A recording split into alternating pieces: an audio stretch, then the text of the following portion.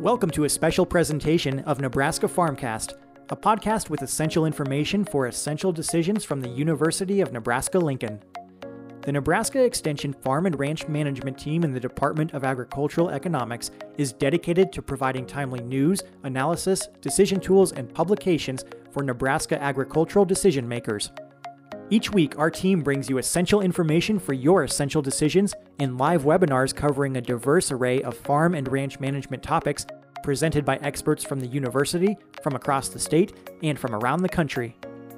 This series of podcasts offers audio from these webinars so you can learn on the go. To find a complete archive of all webinars, register for upcoming sessions, and discover more resources, visit the Farm and Ranch Management website at farm.unl.edu. My name is Jim Jansen. I work as an agricultural economist with the University of Nebraska-Lincoln. We have Austin Durfelt. He's also an ag economist that works in eastern Nebraska with me. Austin, if you want to wave right now, I know you're muted. And then we also have Alan Vanalik, who works on farmland succession and transition related matters here at the University of Nebraska. Just wave there. And we also have Ryan Evans, who's helping us on the technology side. And if there's any issues or whatever, he'll hopefully help us to be able to troubleshoot them. So with that being said, each year, Alan, Austin, and I tend to do what we refer to as a pilot series for our land management program. And we call it a pilot because we're trying to change up the topics every year, topics that reflect what the demands are from the clientele. And with that being said, the topics for this year are a little bit different than the prior years, and we're going to be looking for feedback today throughout our presentation. We have 3 short questions to see if the topics we're talking on are relevant, and hopefully you're getting something out of it, so be sure to provide feedback. And with that being said, we'll go ahead and get started and see here if it'll advance for me. Okay. Why don't you go ahead and advance the slide, Al? It's not working again. There we go. I'll just say next, Al, when it's time. Okay, so a little bit about our overview of our brief program today. We're shooting for about 90 minutes. We might go a little bit shorter than that, but basically we have 3 primary topics. First topic I will be visiting with everyone on is on the topic of cash rental rates and flex leases. Alan's topic will be talking on the communication issues that landlords, tenants, agribusiness professionals may have, and then also on the topic of farm succession and planning. With COVID-19, a lot of folks, especially if you're in advanced stage or a state of health that may not be the best, COVID may force us to reevaluate some of our plans. And then Austin, given our current situation with commodity prices, primarily for crops and maybe to a lesser extent livestock, what programs are out there to help land managers, whether you're an operator on the land or someone that's looking to, say, cost share on rebuilding a terrace or doing some dirt work. What's out there? And Austin kind of is giving us a taste. Today's presentation is a shortened form of our 3-hour presentation that we traditionally run. After this presentation is over, Austin, Alan, and I will each be recording a full-length presentation that when you get a reminder email sent out that this presentation has been recorded and is up online, take a look at that website, and you should be able to find additional detail. You'll see in my slides as well as the other 2. We don't go as deep as we'd like to, but we got to keep in mind this is kind of a noontime webinar, so we want to keep it in a fairly timely manner. Okay, we'll go ahead to the next slide here. My name is Jim Jansen, and I explained what I do here at the University of Nebraska, and Jeffrey Stokes is our endowed chair of ag finance. We co-lead the efforts related to farm real estate and cash rents, and we'll be highlighting some of those in the first part of my slides here. So on the next slide, we'll see a little bit on the Farm Real Estate Survey. It's an annual survey that's been conducted since 1978 of agribusiness professionals, including farm and ranch managers, ag bankers, agricultural appraisers, people that put a value on a property. And we do 2 things. And the second week of March, we traditionally release what is referred to as preliminary estimates, and the final report is released in June. The The final report has additional detail beyond the preliminary estimates.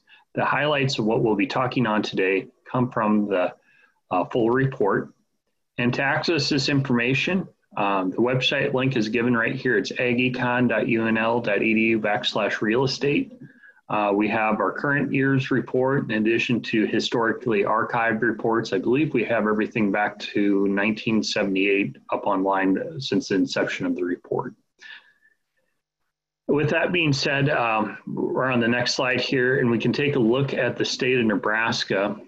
And we have 93 different counties. And if you just want to hold your cursor still, Al, that it's kind of messes with the screen. We got 93 different counties here. And what we do is we divide the state into 8 different regions. These regions share similar production attributes. And with that being said, these 8 regions divide the state. And we're broadcasting today out of Lancaster County, which is located in the East District, kind of the central east portion of the state.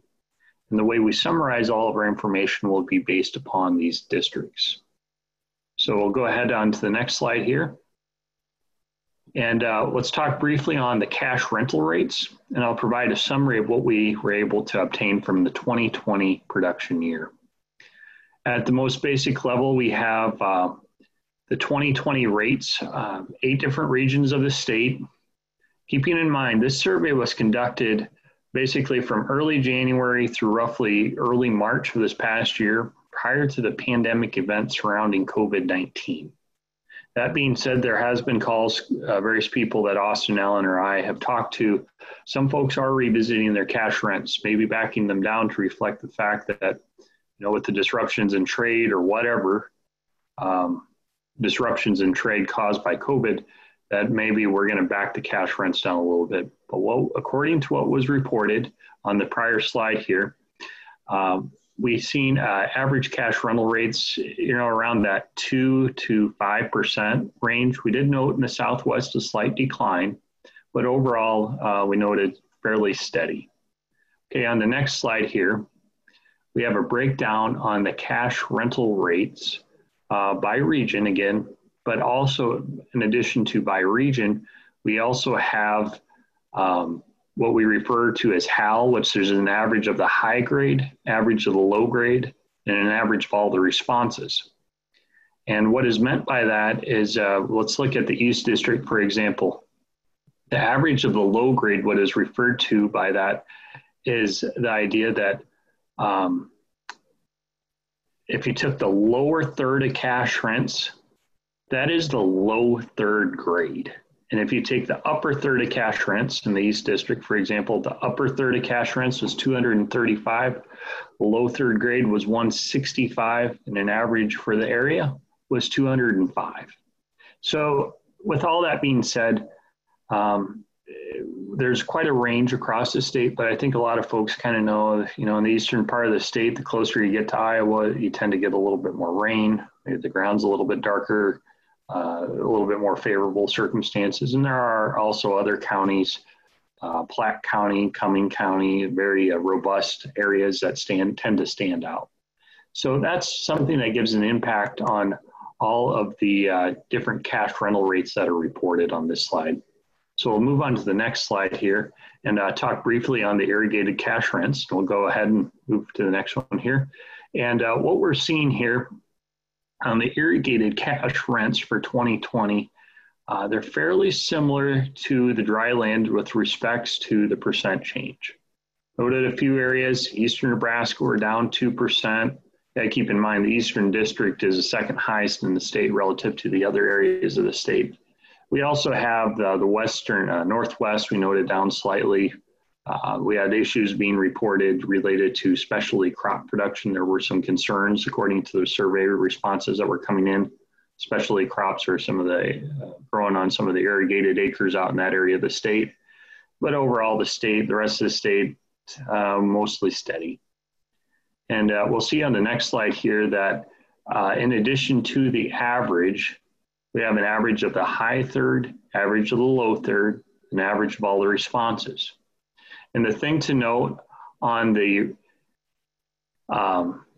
thing to note with respect to these slides is in addition to the high third and the low third, on the irrigated cash rent, this reflects the landlord owning the entire irrigation system.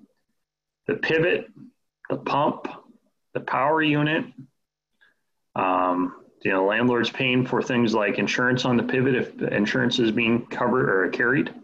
All these things are being provided by the landlord. If you have a situation where an operator or a tenant provides one of these different components, under that case, that would be a situation where you'd back the cash rent down. Why? Because if the landlord's providing those things, that's another expense that the landlord does not have to cover. So that's why we want to form equitable rates. Question commonly comes up, who's responsible for upkeep on the irrigation system? A lot of the time we tend to see it's a mutual deal where the operator or land tenant may be willing to do basic upkeep. Landlord pays for the bigger things. If you have a power unit go out or serious upgrades, but basic maintenance, maybe the tenant covers part of that. But the thing to recognize is when tenants are doing work on the system, that's worth a lot to a landlord. Why? It helps preserve the system. And two, irrigation companies, when they come out, a service call can, start adding up. So be aware of that. Okay, we'll move on to here. And finally, the third major land class we're going to talk about is pasture rents as well as cow-calf pair rents. And with respects to the pasture rents, here we have a breakdown under the per acre estimates. When we talk about grazing land in Nebraska, there's two different ways we commonly see properties rented across the state. I'm just going to highlight the per acre average. I'm not going to break the range down, but we do have additional detail if you dig into our real estate report, as well as my full recording for this session. Will eventually be posted online. I'll dig a little deeper in that.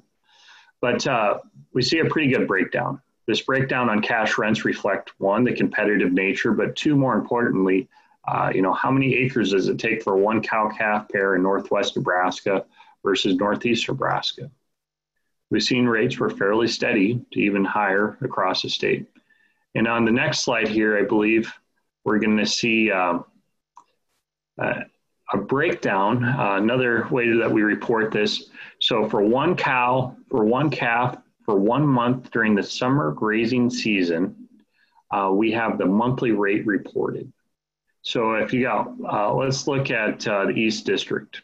Let's just say for an easy example, hopefully people can follow in their mind. The average is, let's say, $50 a pair per month. Well, if you're grazing for 5 months, 50 times 5 is 250. So 250 for one cow, one calf during the summer grazing season. The question always comes up, who's responsible for fencing, weed control, paying the power bill if there's an electrical service out on the site for pumping of water into a livestock watering tank? Everything's negotiable. The thing I would tell you is if the land tenant is paying that $300 a year service fee hookup, it's one less expense the landlord has to pay. So maybe you would back the rent down a few dollars a pair per month to account for that. Fencing materials, Alan and I have always said major fencing materials, and I'm not talking about just like one T-post that got knocked out in a fence, but an entire quarter mile of fencing. Under that case, that would be a landlord expense. Now, if the tenant is willing to provide the time of putting those things in, I would highly encourage you to consider that. Maybe you take off $10 a pair per month or something to that effect. So this kind of gave a pretty good breakdown on the cash rental rates.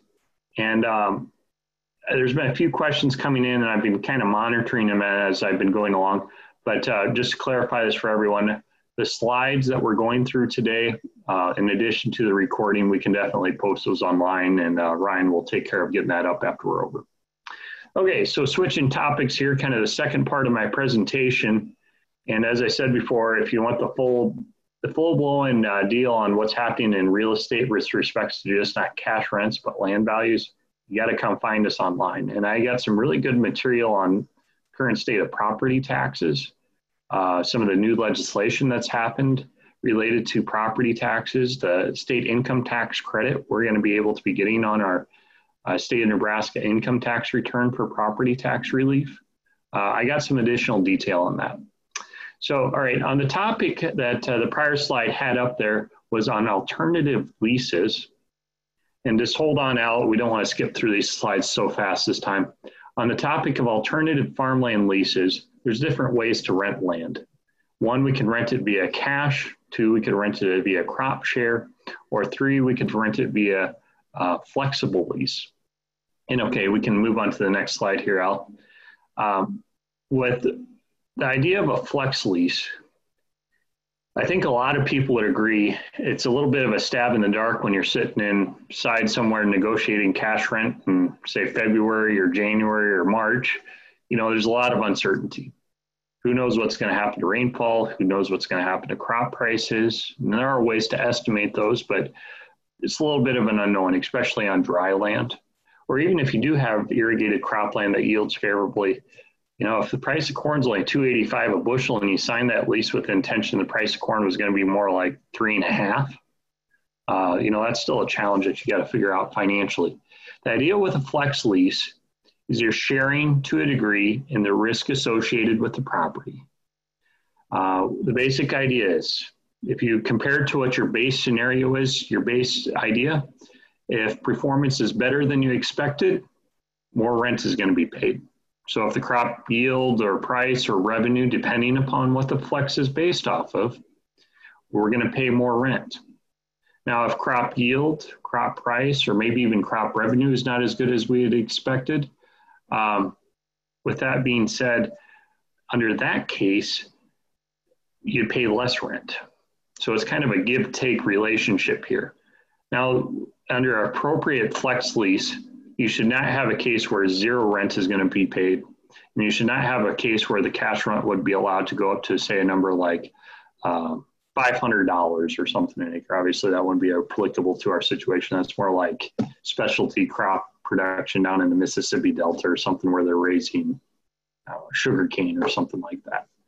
So that's the basic idea behind a flex lease. And if you want to move on to the next slide here, we'll take I really like this example. When it comes to a flex lease, let's say we have a case, say Alan and I are the landlord and the tenant, and we sit down and I look at where the current prices are at, and I say, you know, it really only makes sense to pay $140 an acre. But under Alan's case, he really wanted 210. Maybe we set up a situation where we kind of take the midline ground between the two. And when we take the midline ground between the two, we settle on a base cash rent of $175 an acre. And we're going to set up a flexible cash lease. And once again, you know, the big three that you can flex off of: crop yield, crop price, or crop revenue. Depending upon what you're going to flex on would influence how the lease would be set up. Well, let's just say we're going to be flexing off of crop revenue. And if we're flexing off of crop revenue, we want to hold, let's say we expect that we're going to have so many hundred in crop revenue, but crop revenue is actually 10% higher than we had anticipated. Under that case, you would pay 10% more in cash rent, so $17.50 plus $175. That would come out to the new cash rent. If crop revenue was lower than we had expected, we would pay less than $175 an acre. If crop revenue was 10% lower, we would take 10% off the cash rent, and it would be $17.50 off of $175 an acre. The key thing is we talk about the floor and the ceiling. The ceiling is the maximum rent. So I don't care if corn went to $8 a bushel, that's fine. What happened to the crop revenue? Maybe if it's $8 a bushel, it was a serious drought like 2012 and you're only raising 2 bushel per acre. What matters is you keep it within a range. The maximum, 210, the minimum, 140. Okay, so that's kind of how that's laid out. We'll go on to the next slide here. Take a look at some additional information. Let's hit the next one here too. Okay, I'm sorry, a lot of information on this slide, and if you get into my full presentation, we dig a lot deeper. Well, let's say we have a situation here. It's a flex lease, It's a variable rent by yield. So how much are we producing? So think back to last spring or think forward to this upcoming spring. We anticipate, we set a base cash rent of $175 an acre. That's in the upper right-hand corner on this slide. And historically, over the last 5 years, we raised about 150 bushel per acre of corn on this property. We roll forward to the fall, and we didn't raise 150. We actually raised only 140. So that's in the central part of the slide there. And when we only raised 140 bushel per acre, that's 10 bushel per acre lower than we had anticipated. And with it being 10 bushel per acre lower than we anticipated, we actually produced about 6.7% less corn than what we had hoped for. Under this case, I'm doing a flex lease based on percent change of yield. So if we produce less than 6.7%, we're going to take 6.7%, which is about 12 bucks an acre. We're going to take about $12 an acre off. So we have our actual rent, our rental rate we had initially agreed upon, $175 an acre. Take off 6.7% or about $12 an acre. Our final rent paid, about $163 an acre. We flexed the lease down to account for a lower crop yield than we had anticipated. Okay, if you want to hit it here, Al, we'll go to the next slide.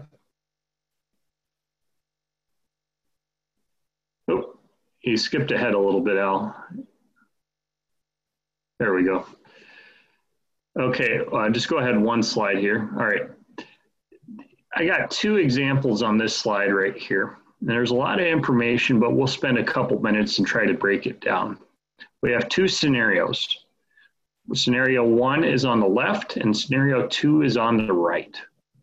Under both cases, we had an initial cash rent paid on the farm, or we initially had agreed to a base cash rent of $175 per acre as part of a flex lease. We had anticipated when we signed that lease this past March, let's say we anticipated raising 150 bushel per acre. And we expected the price of corn to be about $3.30 a bushel. Okay? Not quite $500 an acre in expected crop revenue.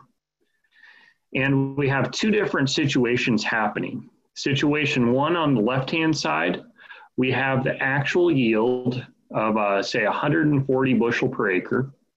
The price, it's a little dry, so maybe the prices are a little bit better than we had anticipated. Under this case, our actual farm income or our revenue per acre, which does not include any government payments or crop insurance indemnities, this is our crop revenue, yield times price, 540 an acre. Our flex lease, where we're flexing off a crop revenue, is approximately 540 an acre, which is about $45 an acre. So if you take 540, our actual crop revenue, and take that off our initially anticipated crop revenue, we produced about $45 an acre more than we had anticipated. And we hoped to raise, that's about 9% better than crop revenue. So if you take the final base rental rate was $175 an acre. And under this case, we added on $16 an acre. Why? Because we had produced 9% more crop revenue than we had initially anticipated. Now this flex, how high can the cash rent go? Well, under that initial example we gave several slides back, we don't need to flip back to it, but we had initially anticipated we were going to have our ceiling was $210 an acre. Okay, that's a maximum. So that's the highest the rent can go to. On the right-hand side, we have a situation over here. I know a lot of people it's pretty dry this year, but this is a situation where, okay, maybe we had a little bit better crop yield than we had initially anticipated. Instead of raising 150, we raised 165. Prices are down. Cash price was down, $2.85 a bushel. We produced about $25 an acre less in crop revenue than we had hoped, about 5%. That translates to the bottom right-hand slide, portion of the table of the slide. That translates to about $9 an acre off, the 175 off of 9, final cash rent's 166. Once again, what's the minimum cash rental rate? $1.40. So if we had a really bad situation, as the price of corn dropped to $1.90, at a minimum, $140 an acre would have to be paid. Additional detail on things like what prices should we be using, where should we be finding those prices, I'll give that in my full lecture, but for the sake of time, for having a noontime lecture, we're trying to keep it fairly short. Okay, Al, do you want to advance to the next one here? Okay, and let's go forward. One thing I wanted to talk a little bit more about, we do online lectures or webinars, whatever you want to call them, throughout the year. Alan and I co-lead one. It's called Ag Land Management Quarterly. We're going to be doing one here in November. My section will be talking briefly on the USDA, not the UNL, but the USDA 2020 cash rents. And where did ARC and PLC payments, where are those at? Did anybody get anything? What's going on there? Al's going to be talking about considerations for leases and closing out the leases as part of that. With that being said, Ryan, do you want to go ahead? We are towards the end of my section here now, and we had a question, a polling question. If you want to go ahead and display that, Ryan. And this question that we have here is, did you get anything out of what you just viewed? You know, hopefully it's not none, but just let me know what you're thinking. We're going to take a minute here and review this quickly. And then after we get a few responses in, and be honest here. I mean, take what you want, and this is good feedback for us, because we're really, some of these online webinars, we're learning as we're going, and we really look forward to any responses. Ag Land Management Quarterly is a little detail on that as we're waiting for the polling responses to come in. Ag Land Management Quarterly, that webinar is offered once every business quarter. We had been doing it in the evening, but we moved it to the noontime. It seems like we're just getting better responses that way. So, and we're still getting, still surprised how many responses are coming in. I'm going to take a look at the Q&A here for a second. Okay. I had two questions come in, and I'll just briefly answer these because our polling questions are still coming in. What % of land is rented by cash lease? We actually evaluated that a while back. Cash leases, it depends what part of the state you're in. Maybe 10, let's see here, in the eastern part of the state, a little over half, 60, 70. You go out west, it's less than that. About 10% of leases are flex leases, and the remainder of the balance are crop shares. And you know, how do you get people talking about flex leases? You really got to have a good relationship with the landlord there. If I don't get to your question, send me an email or call me after this is over. I'm more than happy to visit with you. And then question 2, is it worth upgrading to a center pivot over a gravity irrigation system? I don't know if there's any programs available. There may have been in the past to help convert that, but is it worth it? Yeah, there's some water conservation things there, and I think that might be a good question for Austin's section because he has some detail on those. Okay, with that, final question. Is it a good idea to do a multi-year lease? Tenants like to have a multi-year lease because they know they have the ground secured. There's certain things they may do with respects to fertilizer, all these things that influence how productive the land is. What's the downside of a multi-year lease? Who knows what the crop yield and prices are going to be for the next 3 years. If you can tell me that, I'll tell you what the cash rent is going to be. Obviously, that's a challenging point. So with that, for the sake of time, we got to keep moving here. I'm going to monitor the questions, and we can keep answering questions once we get towards the end of Austin's. But I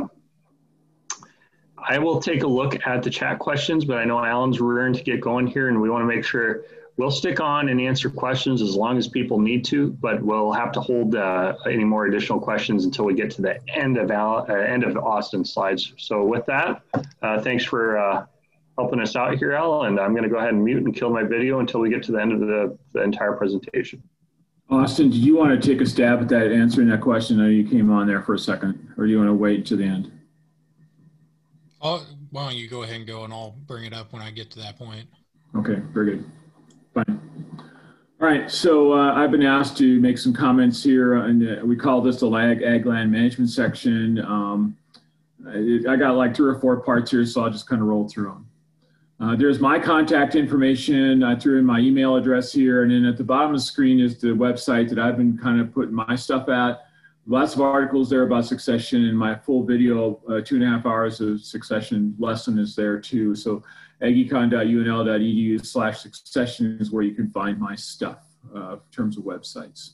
Or if you just go to farm.unl.edu, much easier to remember, farm.unl.edu, go to land management, you can find my stuff through that link too. So thanks for watching. We appreciate it very much. First comments I'm going to make about succession. This is not a estate planning talk. I'm just going to get you started to think about it. We're supposed to use this to make better efforts from our professionals' time. And with global pandemic, it's even more of a reason to get to motivation to get started, because if we don't have our succession plan figured out, what happens if we have something bad, like end up on a ventilator or something like that? Or let's be real. In rural Nebraska, there are not many cases around of COVID-19, and so it could be any number of things. I mean, we've got to understand, we still have heart attacks, we still have farm accidents, we still have strokes, we still have all kinds of things happening, and you still have a succession plan in place. It's not just COVID-19. That's just another motivation to get going. So why don't we get that succession done? Well, farmers don't ever really plan to retire. The studies that I've done and studies that Iowa State did showed that between 50 and 80% of farmers don't ever plan to fully retire from farming. They have a hard time giving up control. They just don't have other plans. They've never taken on another hobby. They don't play golf. They don't do woodworking. They farm. That's what they do. So they don't plan to ever get out of the cab if they can help it. Newer equipment makes it easier to continue to be true. And that's true. The GPS and all those things, the easier ride seats and all that sort of thing, not nearly as hard as the knees it was back in the 60s and 70s when a lot of the guys farming right now got started. However, we don't have to retire. I'm not trying to guilt anybody into that. Please don't. But no one's been able to avoid the pine box. So what happens to our stuff? That's the reason you want a succession plan in place, because you don't have to retire. I'm not saying that. Just understand that you got to have a plan for what happens to your stuff. What tends to happen is that more often than not, families defer the decision about discussing the future, what's going to happen with the stuff, until some critical life event occurs, which forces the family to address the matter. And the bottom line on that comment is that research study just says, we have to understand that when we are under stress, when some critical life event occurred, grandpa goes over with a heart attack and has no estate plan in place. Now the family has to deal with what's going to happen with all the stuff. Without an estate plan in place, we're under the stress of the death, of the stress of that whole thing. And now we're going to make decisions. I'm not sure that's the best time. The best time is before we have those catastrophic events occur, and let's get it done in a reasonable fashion. We don't plan because we assume it's complicated, it's mental work. We don't like to think about death. And I'm also discovering that sometimes we're afraid if we make a plan and do something, it's going to be wrong at some point in time in the future. And I can guarantee you that's an accurate observation. I can make plans right now, and 5 years from now, something could change. There could be a divorce, there could be a death out of order, there could be any number of things that happen to families all the time. And what our plans we made today won't necessarily be correct. But I can assure you also that changing a plan, making adjustments to a plan that's already in place, is hundreds or maybe $1,000 or $2 to adjust a plan. But if you have no plan and you do it wrong and it gets divided wrong, and we don't have to keep a farm in place or a ranch in place, then we're talking tens of thousands, if not hundreds of thousands of dollars of mistakes. So please have a plan in place just to avoid those mistakes. There's 3 types of planning that need to occur at the end of any career. We have to have those end-of-life documents and plans in place. That's the power of attorneys, that's the healthcare directives, those kind of things. We have to have an estate plan in place. That's the wills, trusts, LLCs, those structures that make the assets go to the next generation or wherever the assets are going. And then if we're lucky enough to have somebody joining us on the farm or ranch, then we have to have a business succession plan kind of put in place too, so that can still happen efficiently. And to make any of these things work, good communication is needed. And so that's the critical part of any of this thing. I just visited with a family recently, and their biggest problem was they didn't do a good job of listening to each other. There was no good communication. So it's just so critical. What I find is that families tend to get in the circle of inaction. Number one, I should have a plan for succession. Number two, I go to a meeting or meet with a lawyer. Number three, this is giving me a headache. Oh, it's complicated. It's hard. I don't want to think about it. It's just too much. And so then we go on to number four, and you take no action at this time. And to be true, on a succession plan, the no action part will take 3 months to 3 years. It could take a long time. You could be sitting in that step number four on this circle of inaction for a long time. So just do nothing. So and then at some point in time, you guilt yourself back into thinking, I got to have a plan, and you go around again and get stuck at number four again. So be careful about that. The more appropriate way to do it is sequentially. I should have a plan, or there's been a catastrophic event. I go to a meeting and meet with a lawyer. Family meets to explore options. You discuss with your family what you want to have done or happen. And options are picked and succession plans developed. Congratulations. How long is that going to take? Can you get that done in 3 days? No. Can you get that done in 3 weeks? Probably not. But you sure could do that in 3 months, 3 to 4 months. By Christmas, everybody could have a succession plan in place if you got after it and really stuck with it and slugged your way through it. You could have a succession plan put together. It's really important. The second topic, that's all I'm going to say about succession today. If you want to see all of my comments about succession, wait for the full video for this program, or go to my website. The second topic I need to talk about is communication. This is the communication needed for farm families. And whenever I have something that goes awry with a farm business, whether it's succession or whether it's a lease arrangement or landlord-tenant relationships, I don't know what the number is exactly, but it's well over half, like 85, 90% of the chance, 85 or 90% of the time. The problem we're having is bad communication or no communication. So that's what we have to do. Listening is the key to communication. The third bullet's the key to this slide. Seek first to understand, then to be understood. We have to listen. If you don't know how to listen well, then you go into a little practice session with somebody that you can talk to, your brother, your wife, your spouse, your husband, whoever that happens to be, and you repeat what you thought you heard them say and make sure that I understand you correctly. Did you say this? And you make them do that to you to become a better listener. And because what we're goofing up on is we're not listening. We listen to think about what we want to say next. We don't listen to understand what they're saying now. We're always trying to come up with the answer. We're always trying to come up with some kind of solution. You need to clarify what people are saying and ask them questions back. Did I hear you say that? And be sure you ask open-ended questions for clarification. Why did you choose to do that way? Who did you involve with this decision? How does that decision work going 6 months to the future? And start those kind of questions and avoid yes or no questions, because that doesn't help. We have to have good, clear communication. And in order to do that, we have to be listening to what the other person says. You have to show empathy. We have to show concern. We have to focus on the intent. And we listen more when the emotion is high. You got to get to the heart of the issue. You feel you don't understand, or when you feel that the other person doesn't understand you, you don't talk louder, you don't talk more, you ask them more questions and get them to talk about where they're at. And if you can create empathy, if you can create, that you show that you trust, show that you're truly listening, then you have a better chance of them hearing your message. You have to go out of the way to establish the communication first. That's the only clear way to do it.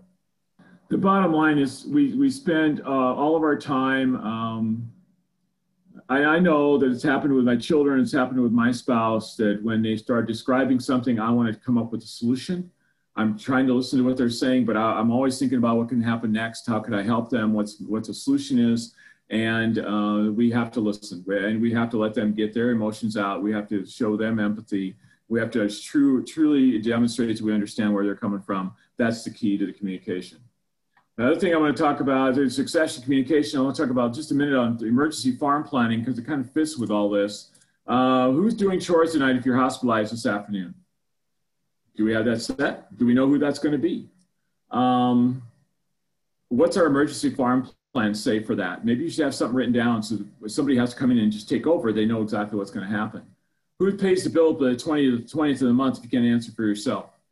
If I end up in a coma somewhere, how are the bills going to get paid? Who takes care of that? Who knows where the stuff is at, like the keys to the safety deposit box, the spare keys to get into your house, the garage door codes, the garage door openers? Who knows where the passcodes are to the bank accounts or the safety deposit box keys are? Who knows where the other online passwords are if you're doing a whole bunch of work online? Where is this stuff at, and where's our emergency plan to have this all kind of gathered in one spot?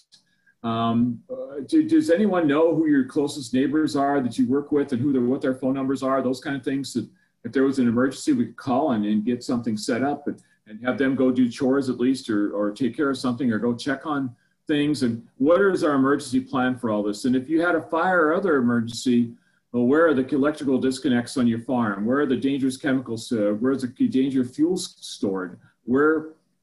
How do we shut things off so we don't exacerbate or make the fire worse? Those kind of things. Those are the emergency things we have to put together here. And I'm not going to spend any more time on this today, but I just wanted to at least mention this to people so you can start thinking about, if I had something bad happen to me all at once and I end up in a hospital, how's all this stuff going to get taken care of, and who's taking care of it? And how does that, so there's less stress if we have this kind of laid out and put into place. The last thing I want to talk about on my segment is some lease considerations for 2021. And I'm not sure that this list of considerations doesn't change a lot from year to year, but let's go through a few things. So if I'm a landlord, how's the tenant helping you? Are they doing things like maintaining terraces and waterways? Are they taking control of all of the weeds, including noxious weeds? Rolling your road ditch is kind of assumed, but are they doing it the way you want to have it done? Are they maintaining fences? Do you need to have fences maintained? Are there any fences there? Are they maintaining irrigation systems? Jim already kind of mentioned irrigation systems a couple times. And if the tenant is helping with some of these things on this list, especially the rent, especially cash rent, should be adjusted. Now, I think they get a credit for that. And it's just like Jim mentioned for their irrigation system, I think you get a credit for some of this other stuff too. If the tenant's doing a good job, let's recognize that tenant. Written leases are a must. Termination notice, time frame, when the payment's going to be made, when do we want soil tests done, what do we expect for our soil tests, what do you expect them to say? Manure application guidelines, are we going to allow manure to come on our place every year, or is that okay or not okay? What's our weed control expectations? What's our tillage expectations? The other thing I failed to mention here is that I think that maybe the first conversation about a lease, especially a cash lease, ought not be about the cash rental rate. I know Jim started the program with cash rental rates and land values, but it ought to be about not what the rate is. It ought to be about how we're taking care of our ground. And are we getting the ground taken care of in a proper way? Because if you were looking at my work on succession, we don't all make it to the end, right? I said everybody's going to end up in the pine box. Well, the bottom line then is I've been to funerals, right? And no land is in the pine box. There's no tractors in the pine box. There's no cattle in the pine box. There's just a body. And so we don't get to take it with us. What are we doing to make it a better asset? What are we doing? Because we don't get to take it. How are we going to make that better for the next generation so it's still productive farm ground for the people behind us that need land to grow the world's food? So those are things to consider. Also consider looking at rental clauses or lease clauses that maybe help with adjusting some of the variable lease or the adjustable lease leases that Jim just got done talking about. How do we handle that with disaster leading to low yields? How do we handle the death of an operator, death of an owner? How is that going to be handled in a lease? How are we going to handle unusual yields and excessive normals or abnormally high incomes per acre? So how do we how are we going to handle control changes in federal policy in the Farm Bill? Some of that can be discussed, at least, if not put into the lease. And I would also add, I don't have a slide in here on pastures, but I think pasture leases need to also think about the big three disasters for pastures. How are you going to adjust the lease if there's a fire? How are you going to adjust the lease if there's hail? And how are you going to adjust the lease if there's flooding or fire, hail, and drought? Okay. And so how are those things going to be taken care of? So how are those leases going to be adjusted for pastures to take care of those things? So it's just some things to think about as you're writing a lease, as you're getting a lease prepared. How do I want to control all these things? I think that for the other thing I think we should think about very carefully is that that the owner should be able to put okay, so I've got a lease that ended. I'm getting rid of my old tenant. I'm bringing a new tenant on. And I find out that my old tenant paid me cash rent, but he mined the soil. Now I'm low in phosphorus, for instance. Owner probably should pay to bring that fertility for phosphorus back up to an acceptable level. The tenant's not responsible to replace that nutrient used by someone else. And if the owner's unwilling to put that money in or doesn't want to put that money in, then the rental rates should be adjusted so that the new tenant can bring that phosphorus up to where it's supposed to be. And we're giving him credit for doing that. I think the other thing has to be handled is we have to do that in a way that we have to do it in a way that protects the other party too. In other words, we get done with the lease, we got to make sure that there's enough phosphorus there. However, if the tenant just put a bunch of phosphorus on, we should be willing to reimburse that tenant for the phosphorus that they put on or for the lime that they put on. A lime, as I've said for at least 10 or 12 years now, should always be a landowner expense, but in some cases it's been shifted to the tenant. And if it has, then the tenant should get credit for the lime that they put on if they break a lease and they don't get to use that lime, the value of that lime that was added to the soil. So with that, I think I'm finished. Good communication, again, is the relationships to all this. Relation to succession and relation, it has everything to do with succession. It has everything to do with landlord-tenant relationships. Have a succession plan in place, get some emergency thoughts written down and put in a place people can find them. Write provisions equitably for all parties, and more importantly than anything else, communication, just like I began, communication. And I've got a lot more stuff in there on the full program that will be available. And Ryan asked you another poll question. So if you would vote there, we'd appreciate it. And is there any new questions that have come in? Do I have sample leases including these? Okay, sample leases including these items. I don't, but we can talk about that or ask Jim about that. Jim may have something or Austin may have something I don't have. We tend not to write leases because we're not lawyers, so we tend not to do that specific, but we can do that. And then the other thing is why are crop insurance payments and government payments not considered in a flex lease? Because in a flex lease, Jim can help me with that, but I think that in a flex lease, the risk is still assumed with the tenant more than the landlord, although the landlord's assuming some of the risk. Probably a negotiable item, but I think that the overall risk is still associated with the tenant, not the landlord. I don't know if anybody else wants to chime in on that, they're welcome to.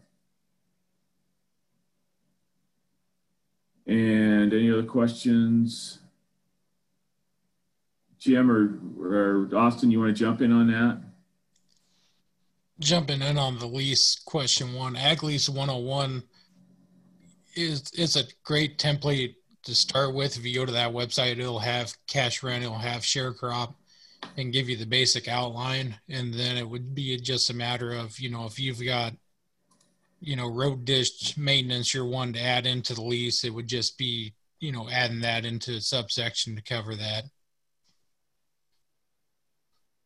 Yeah, Austin talk. I just put it in the chat. aglease101.org is the website that you can go to pull up sample leases that include a lot of these provisions that you need to know about. Okay, I'd say take it away, Austin.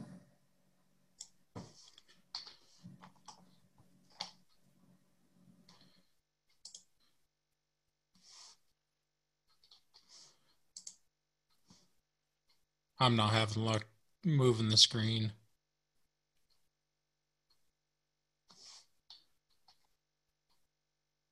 There we go. So for my section, basically what we're going to be doing is I'm going to cover some of the entities, grants, and some other information when you're talking about farmland management. Specifically for this shortened presentation, we're going to spend a lot of time talking about conservation type work. So we're going to be talking tile terraces, a little bit about waterways, seaback terraces, that kind of, long-term maintenance, making sure that things are staying put in terms of erosion so you don't have nutrient problems later on. I will go ahead and talk a little bit about the cost, because I think, going around talking to some individuals, when I get into discussions on, I need new terraces put in, I think the cost kind of jumps out and scares some people a little bit when you actually see the final number of what it's going to take to do this. And then the last two things, for those that are doing crop share agreements, we'll talk a little bit about ARC and PLC and try and understand that. And then there's a bit of a benefit if you're running to a beginning farmer.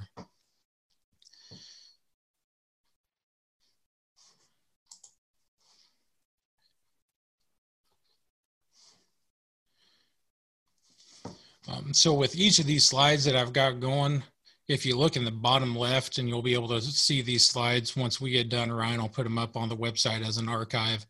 But on each of the slides that I've got, if there's a website or an entity that's tied to it that you need to refer to, if you're wanting to look at what programs are available in your area, or who do I need to contact if I wanted to ask questions about putting in, irrigation management, it'll give you the website and the entity that you need to contact and how to get a hold of them.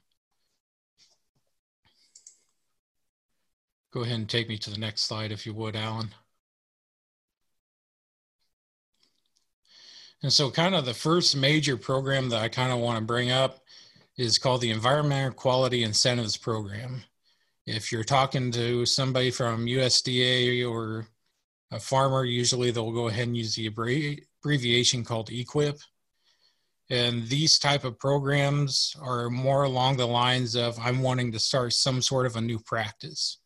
It's not necessarily going in and putting in a new terrace. It's, I'm wanting to switch and start trying to build up my soil quality. And so I want to start doing cover crops. And so what kind of programs are out there that are going to allow me to, create wildlife habitat, reduce soil erosion, and build a better farm for the long term and increase the quality of the land that I've got.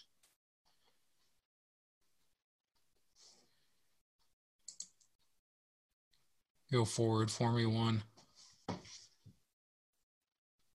So with the EQIP program, the main focus when you're sitting there thinking about what kind of things are covered in this, you're going to be looking at things like air and water quality, conservation of ground and surface water, reducing soil erosion, improving wildlife habitat. If those are the tie-ins or main focus to the practice you're wanting to look at, more than likely there's probably an EQIP program out there that will help you handle that and help you get involved in starting that kind of a practice. If you're wanting to look at a full list of what some of these implemented conservation practices are, this website that I've got on the link, and again, that'll be available afterwards in the presentation, but that link will take you to a list of the full practices in the state of Nebraska in terms of what's covered. And a lot of it is, some quick examples: control basins for water sediment. You've got your terraces, residue and tillage management, filter strips, and cover crops tend to be the major ones that a lot of people talk about. Go forward for me one. Okay. So the number one thing whenever you're talking about signing up for a grant through the USDA and NRCS, on whether it's with this EQIP program or later on we'll start talking a little bit about cost share, is this is not a program where you want to go out and hire a dozer or hire an operator, come out and start building something and then apply for the grant later. 100%, if this is something that you're wanting financial assistance with, you need to start up that conversation and communicate with USDA and NRCS first. If you've already got a dozer parked on your ground and you started doing stuff, more than likely you're not going to get the grant. If you want to do this properly and you want to try and get the assistance, when you go in and you talk to NRCS and you explain what exactly you're wanting to do, what they're going to ask is that you create a conservation activity plan. And to keep this as simple as possible, what you're talking about is you've got some sort of a practice you're wanting to adopt on your farm, and they want to know how it's going to benefit and what are the costs that it's going to take to implement it. And based on the costs that it's going to take to implement it, they'll base some sort of a payment plan based on that for financial assistance and approve it and help you get started with it. And so, for instance, if I was wanting to get started doing cover crop, I might go through and start making a plan of, I'm going to put down the cover crop after harvest in late October, early November. And I've already got a tractor and a seed drill, but come spring, I need to be able to terminate that cover crop. And so I need a crimp roller. And so part of my cap plan might include the purchase of a crimp roller and the cost of actually using that crimp roller and terminating the crop. And that might be something that goes towards that payment estimation that NRCS uses. The conservation assessment ranking tool called CART is how NRCS ranks all the programs that they're going to be funding. And so this is a little bit of a competitive situation where you might apply for some funding and actually get turned down. It just kind of depends on where their focus is on what exactly they're funding. Go ahead and take me forward one. So this kind of gives you a little bit of an idea of where the funding's been going in the past. And so this chart's looking specifically at cropland soil quality. And as you're going through it, nutrient management, residue tillage management, whether that's no-till or strip-till, cover crops, were kind of the big three in terms of where the funding were going. I would say mostly, as we were looking at the 90s and maybe the late 2000 or early 2000s, you were seeing a lot of guys switch from doing the, plow, disc, field cultivate, and then plant to no-till. And so back in the 90s and early 2000s, you were probably seeing a lot of guys applying for grants and asking for assistance and switching from that type of an operation, that type of practice to this new one. Now there's been a heavy adoption up to that point, and we're starting to see a little bit of a switch more towards, cover crops are starting to become more and more of a thing that people are starting to get into, and that's where the funding and money is starting to go. Go forward one. Again, this one's just looking at 2014 through 19, just zeroing in a little bit more on soil health and sustainability. A lot of funding is going in towards that cover crops that, just shy of 40% of the funding that's available through this program is going towards getting cover crops set up, helping people get started with getting the equipment and getting it established and getting that built into their operation. For those of you that have grazing land, there are equip dollars for grazing land as well. This isn't just something that row crop people can get a hold of. A lot of times what you'll see, prescribed grazing, water facilities, brush management, fencing and livestock piping, there's a lot of options out there to the point where, if you're wanting to set up an intensive grazing program where you're going to take 80 acres instead of having it be one great big pasture, break it down into 20 separate smaller fields and start moving the cattle more often, there might be some money out there to help you get the fencing, get set up to do that type of a plan. This is just one of those situations where communication, just as Al was talking about, is really key. You need to go in and you need to discuss with, your USDA office and tell them what you're thinking about and what you're up to, and ask them if there's any help that can be out there to help you get started in this. So the other program I kind of want to touch base on is cost share information. When you're looking at cost share, the big key with cost share information is the state of Nebraska is broken down into resource districts. And so this map on the screen kind of gives you an idea if you can pick out where your farm might be, which resource district you belong to. But for the information that I'm going to be using in the slides upcoming, I'm basically going to focus in on the little blue, which is south central, southeast Nebraska along the state line and coming up a couple of counties.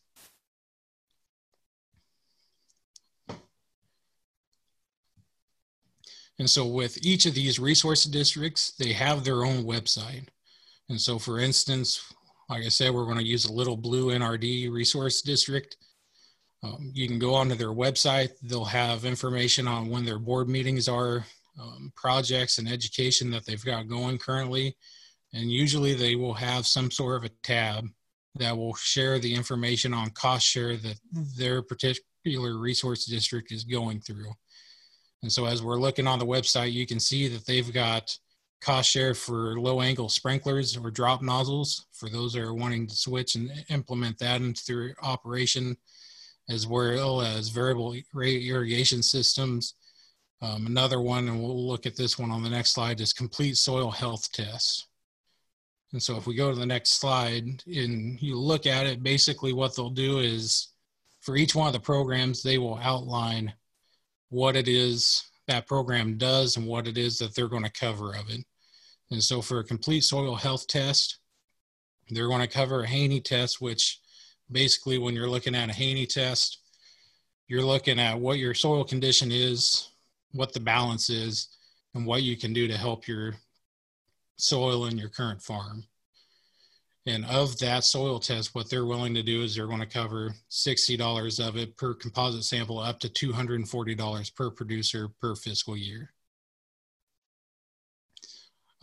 As well as going onto the website, usually they will produce I call it a blue book, but it's a cost share book. And that will go through each one of these programs as well and outline what's going on. Again, one of the big factors that, I can't stress enough, if you get a hold of one of these books or you go on the website, make sure you're looking at the correct NRD district. For instance, with this NC-1 terrace system, that is a Little Blue NRD district. And so if I live in the Big Blue NRD district, this one might not apply to me. But each one of these books will outline, again, what the items are that are covered, what has to be met in terms of installation, and then the cost share of it. In this case, it's the 60% of the average cost or actual cost, up to 10 grand for a 2-year period.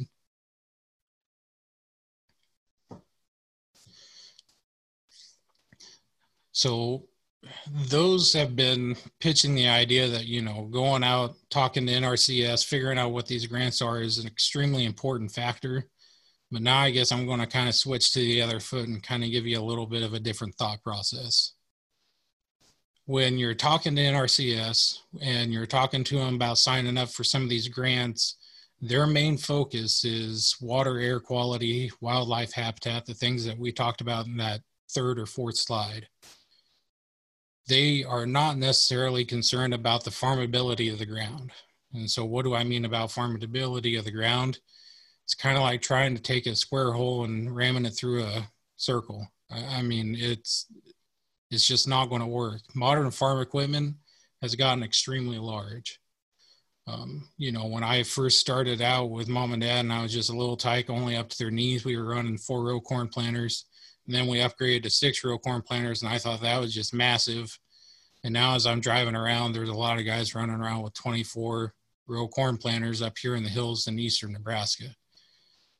That equipment doesn't necessarily lend itself to some of the structures that might get built in accordance to NRCS specs. The slope of the terrace, the backside slope, and the grade, where the riser placement is, might all be kind of prohibited when you're sitting there looking at a combine with a 30-40 foot flex head or a draper head trying to harvest soybeans, because it's just not going to be able to fit that contour. And so while some of these grants might be a great thing in terms of getting something started, I don't necessarily want you to run out and just focus on, I'm going to use the grant money and only the grant money, because you might be limiting the market in terms of people willing to rent your ground just because they know they won't be able to get their equipment in there. Another factor that I'll point out is that I'm driving around, they're starting to get to be less and less, but for instance, when you look at some structures like steep back terraces, the least consideration that you need to be putting in there is the care and maintenance of the steep back terrace. Terraces should be lasting 30, 40 years, but if you've got guys running sprayer equipment with 100-foot booms on a windy day and they're killing the brome stand on the backside of the terrace, if you don't have that grass structure to hold that soil in place, it's going to start degrading to the point where you're going to have to do repairs in maybe 15 or 20 years. And so you definitely want to, you know, care for your land and care for your structures, and it will keep things in a stable condition that's appealing to farmers and tenants as you go through and try and rent. Go to the next slide for me. I kind of mentioned a little bit about cost, and I'm going to dig a little bit deeper into that right now, just so you've kind of got an idea. For heavy machinery work, and I'm talking dozer and excavator, you're going to be somewhere in the ballpark of around $160 per hour. And that's going to cover the machine, the fuel, and the operator. Prices can go north and south of that depending on, you know, if you've got a guy that's got a brand new 850L John Deere dozer, he can get a lot more work done than somebody that's got a 750B. The size of the equipment, the age of the equipment does make a difference. And so some of those prices may go up or down based on what they're running with. But what that number did not cover is it does not cover if you're putting in tile and risers or you're putting in rock drains. That's all additional costs that need to be factored in when you're starting to look at, you know, do I want to go and convert this farm over? For those of you that are crop share or still farming, these costs can be expensed on your taxes using your Schedule F, but you're going to be limited to 25% of your gross farm income in any one given year. And so if I've got a $30,000 expense and my 25% gross farm income won't allow for $30,000 in 1 year, I can take maybe 15,000 of it in the first year, and then the remainder 15 will have to get carried forward into future years. And so maybe I can use it in the year after. It might take me 2. It just depends. If you've got questions on this, and this is another one of those I would highly recommend moments. If you're looking at plugging $50,000, $60,000 into a farm for conservation work, you might want to go talk to your tax preparer and let them know what you're thinking about doing, so they have a general idea of what to plan on and what to prepare for. And they might have some advice for you on how to handle it.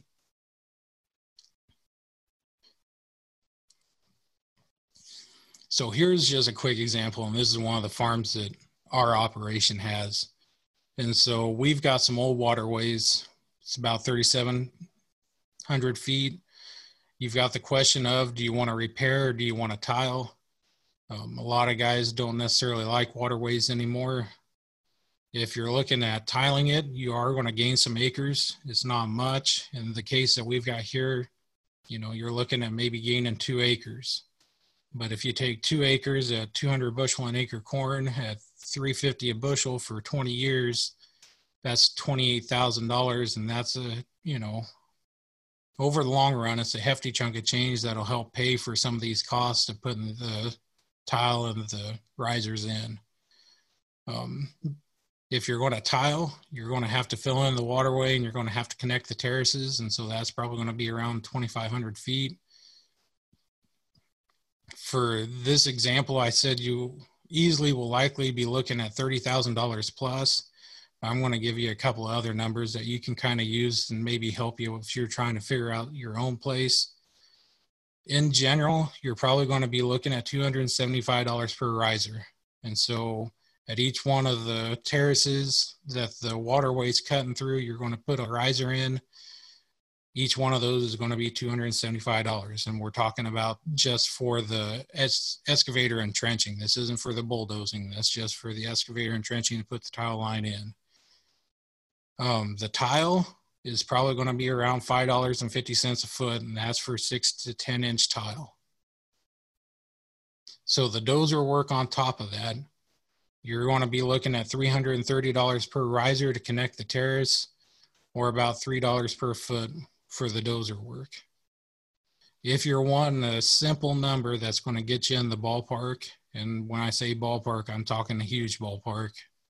But if you're wanting a simple number to get you started to kind of give you an idea of what this might possibly cost, to tile and terrace the farm, generally, if you take how many acres you have times $700 an acre, that's going to give you around an idea of what it's going to cost. So if I've got an 80-acre farm and I'm wanting to go in and tile and terrace it, be expecting to pay somewhere in the realm of $56,000 to get the job done. That's just what it's going to end up costing when you're all said and done. Go to the next slide for me. So kind of the big point that I want to point out is tile and terraces have a long lifespan. You know, these things are going to last long for you. They're going to keep your water controlled to the point where you don't have erosion. You're not losing your soil nutrients. But at some point in time, they are going to need repaired. And just like hailstorms go through and ruin roofs and shingles on houses, on rental houses, and you've got to go in and replace it. You know, in southeast Nebraska 2 years ago, we got one of those fantastic 5-inch rains in 1 hour. And tile lines and terraces are not built to handle that. And so you're going to have, you know, tile lines blown out. You're going to have covered risers. You're going to have terraces that went and cut over the top. And you're going to have repair work. And so when you're looking at going in and cash rent or crop sharing, one thing that I highly recommend is, you know, you're going to have your real estate taxes and you need to cover that.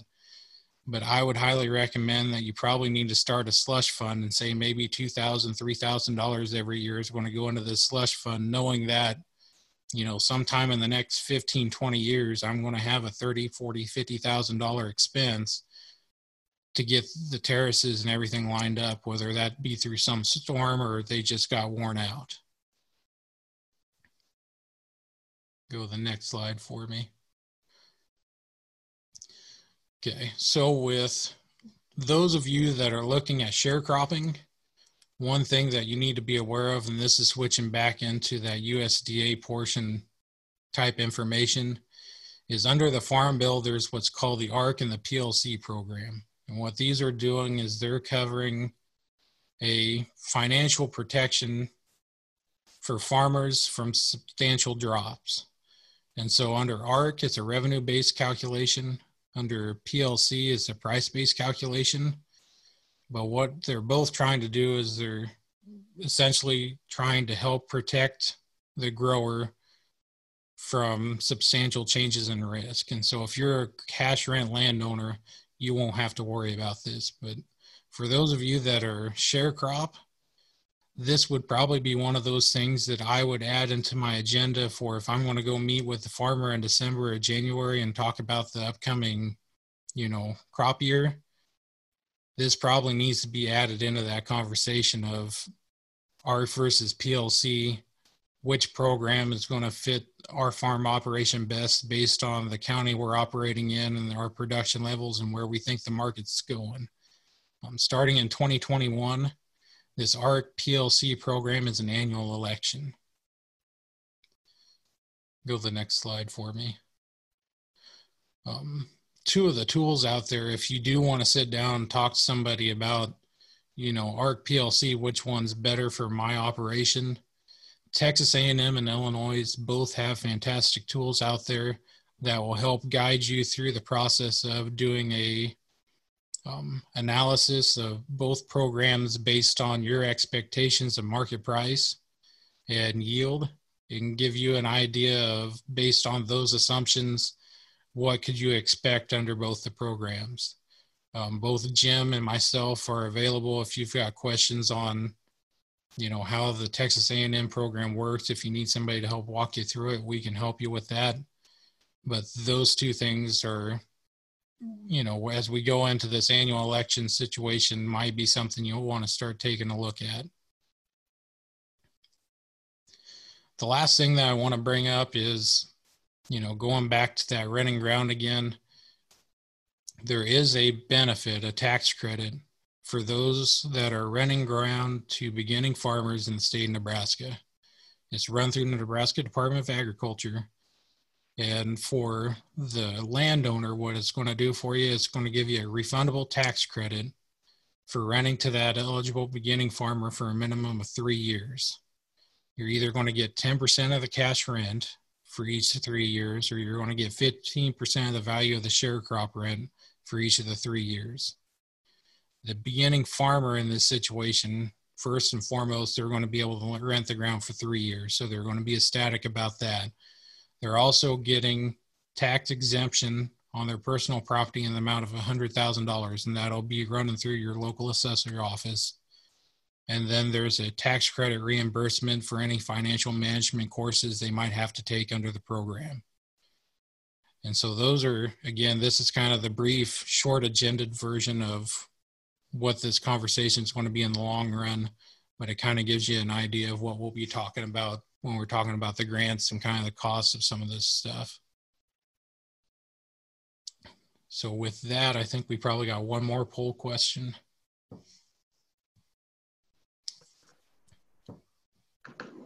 Yeah, Austin, if you want to answer the poll question there, that'd be great. And I got a question here that I've been monitoring while you've been going over your information, Austin. It kind of pertained a little bit more to what you covered earlier on. And the question that was asked is, do we have any statistics on how often EQIP and CSP get used? The person stated that they didn't think they were used very often. Are they correct in thinking that? What are you seeing, or what do you have to offer on that topic? I don't have a specific percentage number, but I would probably agree with the comment that they're probably not used very often. Some of it's just a situation of they don't necessarily want to go through the paperwork, and there are, audit systems that might pop up, and you're going to have an annual report that you have to turn in that a lot of guys don't want to necessarily mess with. But I do see, for instance, a couple of years ago, one of the, not the EQIP one, but the CSP programs, there was the high tunnel greenhouses. And I saw a lot of high tunnel greenhouses going up. And that would be for vegetable garden production and that sort of thing. So it does get used. It's just a matter of, a lot of it's going on the website and seeing what the programs are, so you know what is and isn't covered, because a lot of times what ends up happening is you start a project and it's too late to apply for it at that point, and then you find out about it. Yeah. I think I've seen a study coming out of Iowa. They're talking, it was on the topic of cover crops, and it seemed to me in recent years the EQIP program was fairly popular in Iowa with respects to the use of cost share or cost coverage on cover crops at the state. And it may be popular in certain areas of the state where we have nitrates in the water and people are looking to, offset some of those things. And another question that we had come in, it's not specifically what you talked on, but it gets along the ideas of some of these things where you're talking about having to cover expenses over a long period of time. This individual has a pivot out in southwest Nebraska. It's quite old, and leases their land out to someone else. And they're wondering if it's worth it to replace a pivot versus changing the farm back to dry land. Do you have any ideas on how you would kind of think through that? First of all, I would definitely take a look and see what exactly it is the difference between dry land rent versus irrigated rent is going to be. And I think that probably is going to be a pretty good tell right off the bat in terms of which way, personally I would lean when you're looking at that situation. Do you know of specific, I'm trying to think of a specific resource, Al? Well, my thought is you have to, I'd like to know, I don't want to know, but it depends on the age of the landowner. If you're young enough and you're going to be able to put that money into a pivot and get that reinvestment back, that's one thing. But if you're relatively older, will you get the money back on the investments you make into a new pivot? That's the key question. And quite honestly, the other thing that you have to consider is that there's been a fair number of people having some success with taking used pivots and repurposing them back into the farmland and not having to buy a brand new one. Depending on what the condition of that used pivot is, you may be able to get away with it, and maybe you won't be able to get away with it. That's kind of up to everybody's thought on that. Everybody has a little bit different feel about that. But and if you're older and you don't want to put that kind of investment in, you can also maybe, if you have a long-term relationship with a tenant, you may want to let them go ahead and put the pivot on and then discount their rent based on what that pivot's worth. Jim, what's your thoughts, Jim?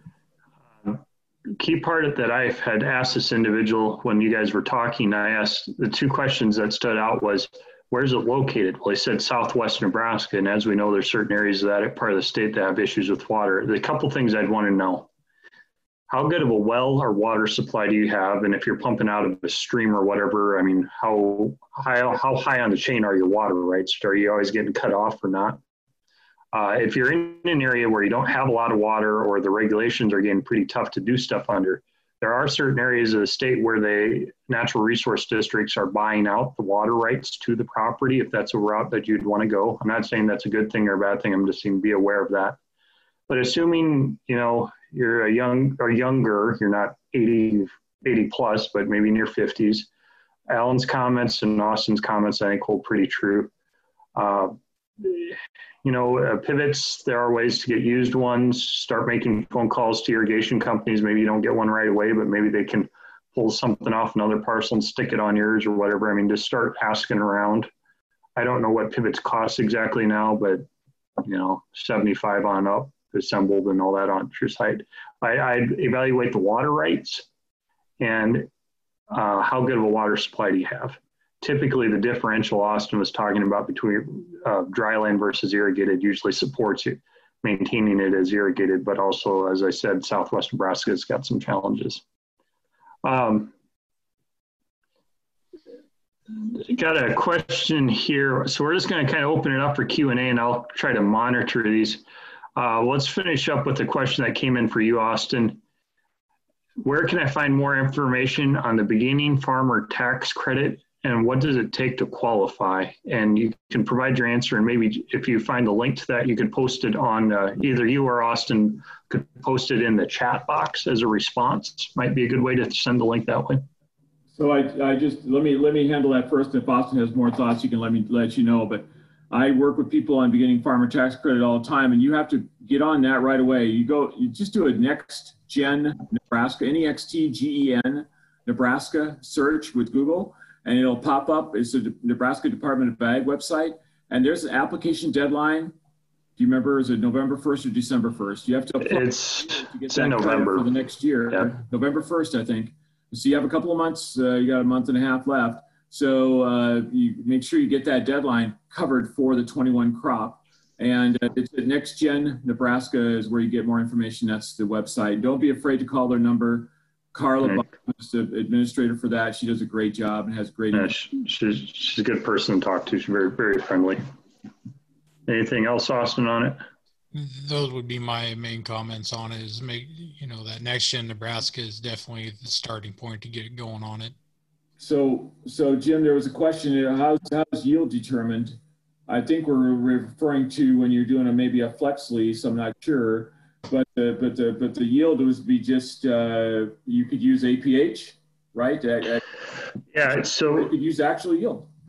Well, your actual production history is supposed to be the actual yield that was reported with respect to the year it was raised in. So a lot of people have crop insurance on their property, so they may take a look at the yields that were used in the crop insurance yield history, and the final yield that is used on the property might be what is reported. Austin or Alan, this one's for you. No, I don't have to answer. Not sure where to submit this. With respects to the property that's being leased out. On the topic of political signs on farmland, can a tenant post for a particular candidate without the permission of a landlord? Austin, I think that one's got you on it. I'm just going to throw out this is prior experience that our operation had with the landlord. One of the county 4-H groups wanted to post a sign because the farm we had was right on the county line, and they wanted to say, "Welcome to X County" from your local 4-H group. And that's something that personally we referred to the landlord because, they own the ground, we're renting it, but that's a sign that, we didn't necessarily want to touch in terms of saying yes or no to. If it's going to be a problem, I would probably say maybe that just needs to be something that's added into your written lease that no advertisement signs will be posted on the property without prior written, acknowledgement from the landlord. Because, there's from no hunting signs to no trespassing to whether it's, maybe one of the state senators or the president, it does create a situation where you might come into some turmoil. The only caveat I would throw in there is I don't know what kind of lease it is. Is it a cash lease or is it a crop share lease? If it's a crop share lease, then absolutely the landlord gets to participate in that decision. If it's a cash lease, that's a little more ambiguity. Then it's a little more uncertain because the cash lease says as a tenant, I get to use that land for 12 months. But I'm not sure that I wouldn't. I still want to get permission from the landlord to post a political sign. And I would think that a good tenant or a smart tenant, if they get asked by the landlord to remove the sign, will be removing the sign because they want to keep the lease. I would assume that. So I can answer that specifically, but I think you have to be really careful. We don't usually see it on ag land so much, but there are cases with respect to like dormitories on campus, apartments in towns, people hanging stuff up in their windows. When I was in college, they just had a strict nothing in the windows, period. It didn't matter what it was for, against, or whatever, there's nothing in the windows. On the topic of the pivot, kind of a follow-up question, I'm going to jump back to the chat where there were some questions. Is it better to have the landlord to upgrade the pivot or have the tenant provide it? So on the topic of an old pivot out on a parcel of ground, is it better to have the landlord replace it or is it better to have the tenant replace it? And I think Alan kind of partially answered this maybe already, but do you two want to comment on that? Me personally, as a landlord, I would rather own the asset because anytime it's going to be a deal every time you switch tenants. If the tenant owns the irrigation system and then tearing it down, next person's got to bring one in. I can charge more money with rent. The land's got a higher value if I go to sell it. If I own it, I'd rather just have the equipment myself personally. You can swing it financially. I agree with Austin. Absolutely correct. If the landlord can swing it somehow financially and they have enough years left to get their investment back, I think you own that's the other comment I would make. Okay, let's say you have a landowner that's in an advanced stage. Who stands to inherit it? That person, do they intend to own it for a lifetime? So there would be some kind of recovery over their lifetime, or even if they don't intend to own it after the primary landowner is gone. Imagine selling an irrigated parcel of land that the current tenant operates on, but the landlord and the tenant can't settle on the price, so it goes up to auction. It kind of creates a mess then. Scrolling through the other chat questions, I guess the other one that was asked, I had a slide that said on it that we do not account for crop insurance indemnity payments or government program payments are not considered in a flex lease. My answer to that question is, why is that? The reason we say that is that way is because according to the regulations published by the USDA as well as crop insurance companies, you must materially participate in the lease to be able to receive some of those type of payments. What is meant by that is you basically have to be on a crop share. If you're on a 50-50 crop share, paying a portion of the seed, fertilizer, or chemical expenses, you'd be entitled to receive half of that payment. It's a regulation and it's published by USDA that way. I think we've got just about all the questions that came in. I'm not seeing anything else. I apologize if we missed it. This has really been a good hour and a half, and we're basically wrapped up now, but I've been very impressed by the number of questions that come in. We haven't ever had anything like this where we had this many come in, and they were really good ones. But with that being said, are there any other questions? Austin, Alan, do you guys have any comments you want to say before we close this out? There's one question in the chat that said, back to earlier segment, who determines yields and how are they verified to ensure acreage numbers? Well, I mean, so my take is usually you have to report your yield to USDA, to the FSA office, and you're not going to under-report because that messes up your insurance for the next year. You're not going to over-report, obviously, either necessarily. So I think a lot of people do that pretty straight up. So I would just. What's the number that gets reported to crop insurance? Go ahead, Jim. Well, the yield that gets reported to crop insurance, if an operator is not reporting, if they're blatantly inflating or deflating a yield that's reported to crop insurance, you can get in big trouble. So I'm talking like losing the ability to purchase crop insurance for multiple years out. And if you're not buying crop insurance in the era that we're in right now, I don't think you're operating on rented ground. So our presentations will be posted online, farm.unl.edu/webinars. Ryan already beat me to it. Give us 3 or 4 business days. We'll get these slides up. We'll also get our entire presentations up where Alan, Austin, and I, where we're not on the fly trying to talk, and hopefully get you a pretty good quality. But anyways, if you have any comments, send any of us an email. Let us know the good, the bad, or the ugly from what we did today. And we're trying these things new. This is definitely a new way of doing things. We usually like to do in-person stuff, but given the circumstances where we're at right now, this is what we're tied to. So call or email any of us. We'll be glad to try and help. But we will refer it to somebody else. We got one question. Let's see here. Can you repeat the site where these are located? It is farm.unl.edu/webinars. Let me see if I can. Oops, looks like it's in. So we'll. Looks like Alan got me that answer already. Okay, let's see. Thank you. All right.